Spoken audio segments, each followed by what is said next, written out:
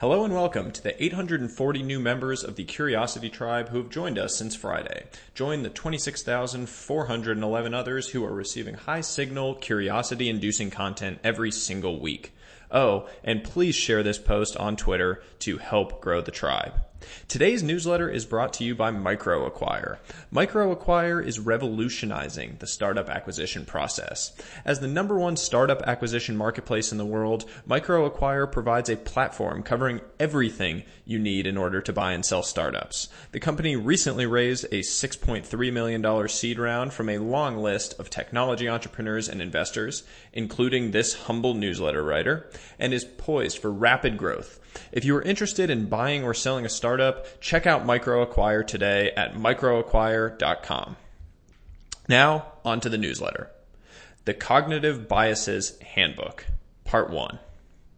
Cognitive biases are systemic errors in thinking that negatively impact decision-making quality and outcomes. I recently shared a Twitter thread covering the basics of 20 cognitive biases, but it was admittedly surface level. 280 characters only allows for so much depth and nuance on a topic. So here we are. It's time to dive deeper on cognitive biases, including examples and specific ways to combat each one. To avoid a monstrous newsletter piece that no one has the time to read or listen to, I will be splitting the coverage of the 20 cognitive biases across 2 newsletters over the coming weeks, with each covering 10 common biases. This 2-part newsletter series will be split as follows. Part 1, what I'm talking to you about today, will cover fundamental attribution error, bandwagon effect, egocentric bias, naive realism, the Bader-Meinhof phenomenon, Pygmalion effect, confirmation bias, backfire effect, anchoring, and the Dunning-Kruger effect. Part 2, for next week, will cover the Ben Franklin effect, loss aversion, endowment effect, availability bias, survivorship bias, IKEA effect, hindsight bias, plan continuation bias, the gambler's fallacy, and the curse of knowledge. This handbook is designed to be a resource you can save and come back to whenever you need a refresher. So without further ado, let's dive into Part 1. The Dunning-Kruger effect. What is it? The Dunning-Kruger effect says that people with a low objective ability at a task are prone to overestimate their ability at that task. As we learned from egocentric bias, humans are notoriously incapable of objective evaluation of themselves, including of their competency levels. You can see a thread on Twitter that I wrote on the Dunning-Kruger effect in detail. Some examples. Quote, "Everyone's a genius in a bull market." This is a common phrase heard in the investment world during bull markets. When everyone is making money, everyone starts to fancy themselves expert investors. They fail to separate their objective skill at the task from the outcomes. If you start hearing more and more people bragging about their stock market prowess, the market is entering the danger zone. So how do you combat it? Several tactical strategies for combating the Dunning-Kruger effect. Number 1, identify your circle of competence. Know what you know and what you don't.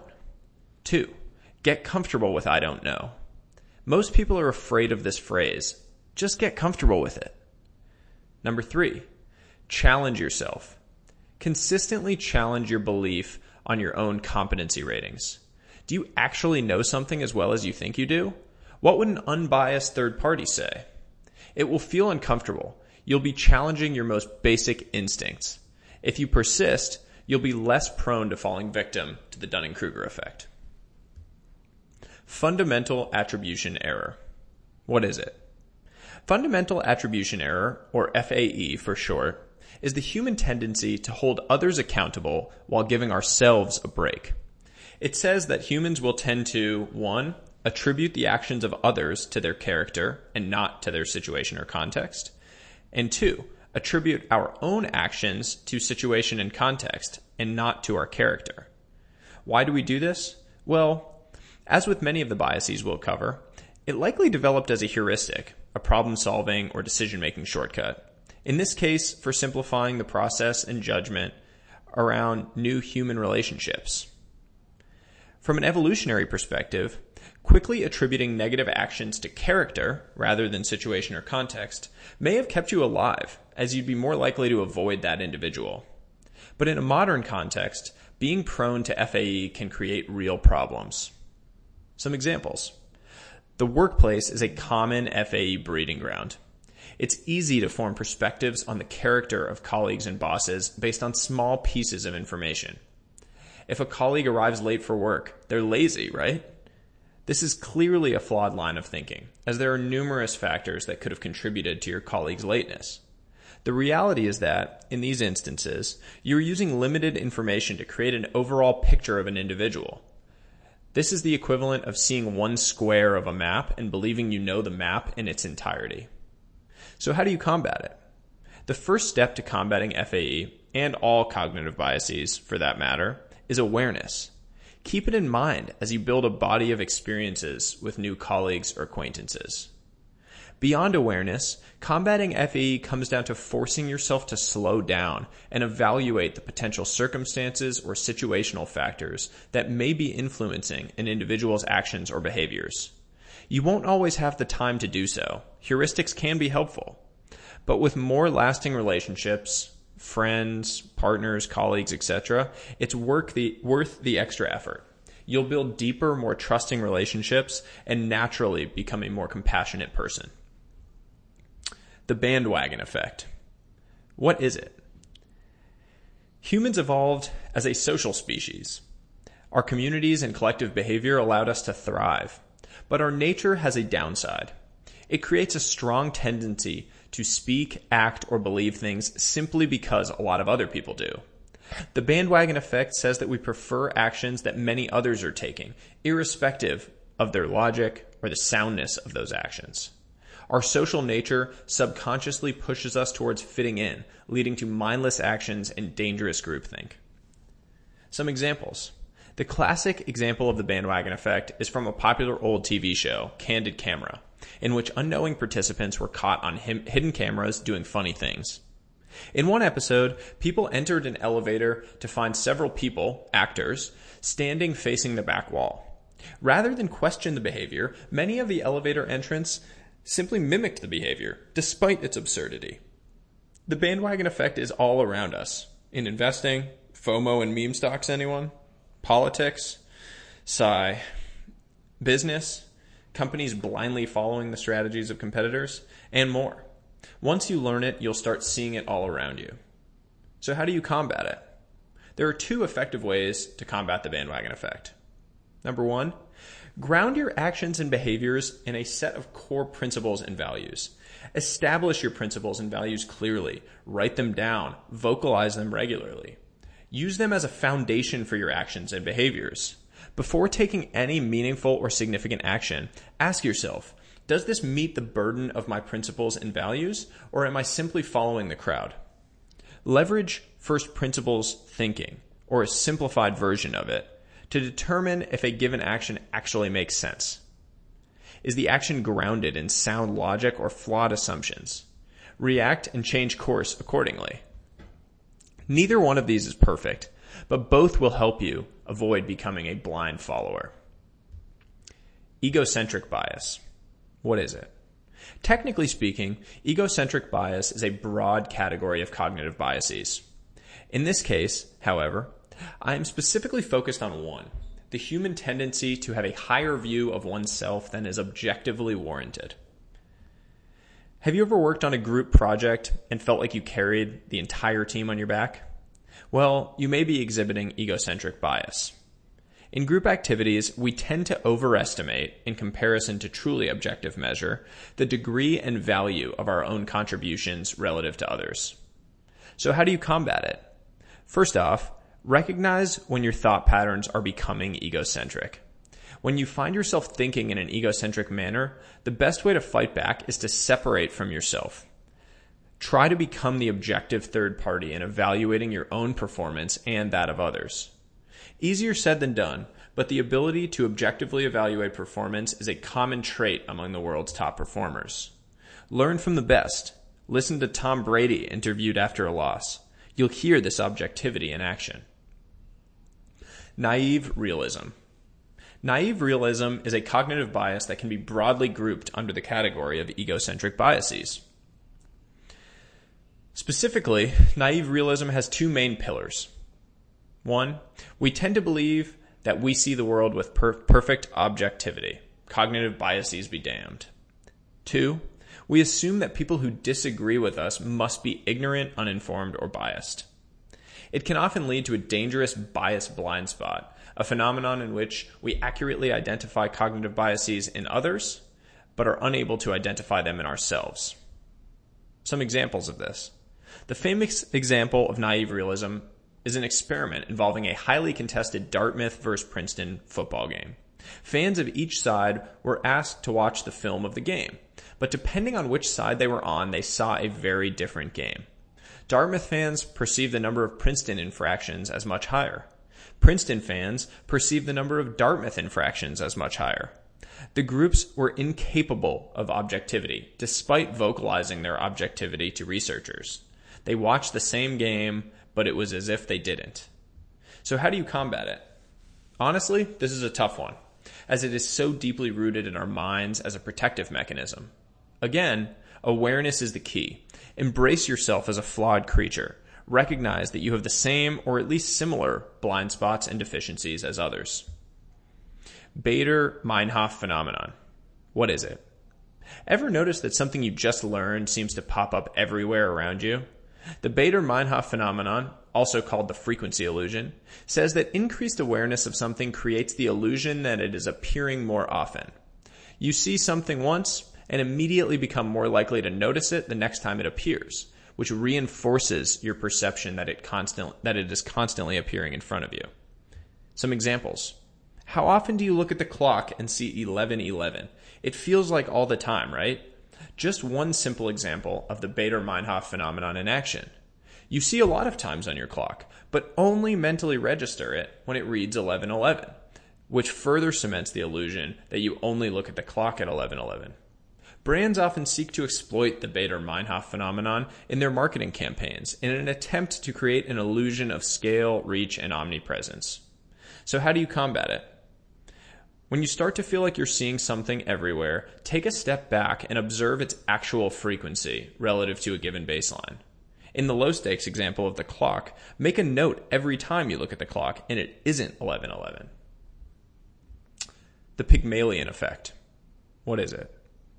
The Pygmalion effect is named after the Greek myth of Pygmalion, a sculptor who fell in love with his own statue. It says that high expectations lead to higher and improved performance, and low expectations lead to lower and deteriorated performance. The phenomenon was first discovered by psychologist Robert Rosenthal, who applied it to teachers and children in finding that children who had high expectations vocalized to them were more likely to experience improved performance relative to their peers. Those who have high expectations placed on them are more likely to internalize these expectations and improve their performance accordingly. Similarly, those who have low expectations placed on them are more likely to internalize these expectations and weaken their performance accordingly. Some examples. The Pygmalion effect, while somewhat disputed, appears across the business and educational landscapes. CEOs and business leaders will often seek to leverage the phenomenon, vocalizing high expectations to their teams in an effort to drive up performance. In education, far too many children have been left behind by the education system, when low expectations were placed upon them, leading to a self-fulfilling prophecy of deteriorating performance. So how do you combat it? On the positive end, when high expectations improve performance, it is not necessarily a bias we want to combat. On the negative end, it definitely is. As a leader, the most critical step is simple. Stop vocalizing low expectations. If they are known to have a potential negative impact, they have no use in your organization. As a follower, if low expectations are vocalized to you, fight back. Don't let someone else set your path. You're the captain of your own ship. Confirmation bias. One of the most common cognitive biases, confirmation bias, says that humans have a tendency to see and interpret information in a manner that supports previously held beliefs. We systematically ignore evidence that negates our beliefs and embrace evidence that confirms them. As a result, we fail to see the world as it is and instead see it how we want to see it. Allowing confirmation bias to create and inform our worldview is the blue pill. Rejecting it is the red pill. Some examples. Imagine you're starting a new company. You have a hypothesis about the way the world should work that is different from how it works today. You start gathering data. If the new data is positive, you say this idea is a slam dunk. If the new data is negative, you say there must have been an error in the experiment. Stop me if you've seen this movie before. So how do you combat it? Actively look for ways to challenge your beliefs. In investment terms, find the bear case for any closely held belief. Ask yourself questions. Why am I wrong? What would I have to learn to completely change my mind on this topic? Always seek information from a diverse range and spectrum of sources. The backfire effect. What is it? The backfire effect is a hyper-pronounced version of confirmation bias. It is the tendency for humans to use evidence in direct conflict with their thesis to further strengthen their previously held beliefs. New information that disproves a thesis actually further cements the belief in that thesis. You can remember it as the, quote, dig in your heels phenomenon. Some examples. The world of politics is rife with examples of the backfire effect in action. It's the reason people don't like to discuss politics at dinner parties. For every point one person makes, it seems the other person becomes more and more stubbornly certain of their own belief. And before you go pointing fingers, remember, this is a human cognitive bias. It does not discriminate based on political party or affiliation. So how do you combat it? Combating the backfire effect requires the same approach as with confirmation bias, albeit scaled up in intensity. Most importantly, if you catch yourself digging in your heels on a topic, ask yourself why you're doing so. Have you done the work to be definitively correct on a topic? Are there alternatives that you haven't considered? Be ruthlessly honest with yourself in order to fight back. And finally, anchoring. What is it? Anchoring is a cognitive bias that is all about reference points. The anchor is a reference point of information, usually the first piece of information received on a topic. All subsequent thinking or decisions are silently anchored to this point. Some examples. Anchoring has been proven by scientists and used car salesmen time and time again. If you enter a negotiation, the starting point for the negotiation has an outsized influence on the landing point. This can be used for you when negotiating your salary at a new job. Start higher than feels reasonable. Or against you. When negotiating a car price, the salesman will start higher than feels reasonable. But it is always impactful. So how do you combat it? Hyper-awareness of anchors is the best way to combat the impact of anchoring bias. If you are the protagonist in a negotiation, i.e. the person opening the negotiation, awareness of the power of anchors will make you more likely to land in an agreeable spot. If you are on the other side, do your homework in advance. Come in with strong, evidence-backed views on the ends of the spectrum and where you would like to land. Don't allow the opening salvo to impact your evidence-backed views. So that does it for part 1 of the Cognitive Biases Handbook, where we covered the Dunning-Kruger effect, fundamental attribution error, bandwagon effect, egocentric bias, naive realism, the Bader-Meinhof phenomenon, Pygmalion effect, confirmation bias, backfire effect, and anchoring. Stay tuned for part 2, which will cover many more and the remaining 10 that we have yet to cover. Thanks so much for listening, and until next time, stay curious, friends.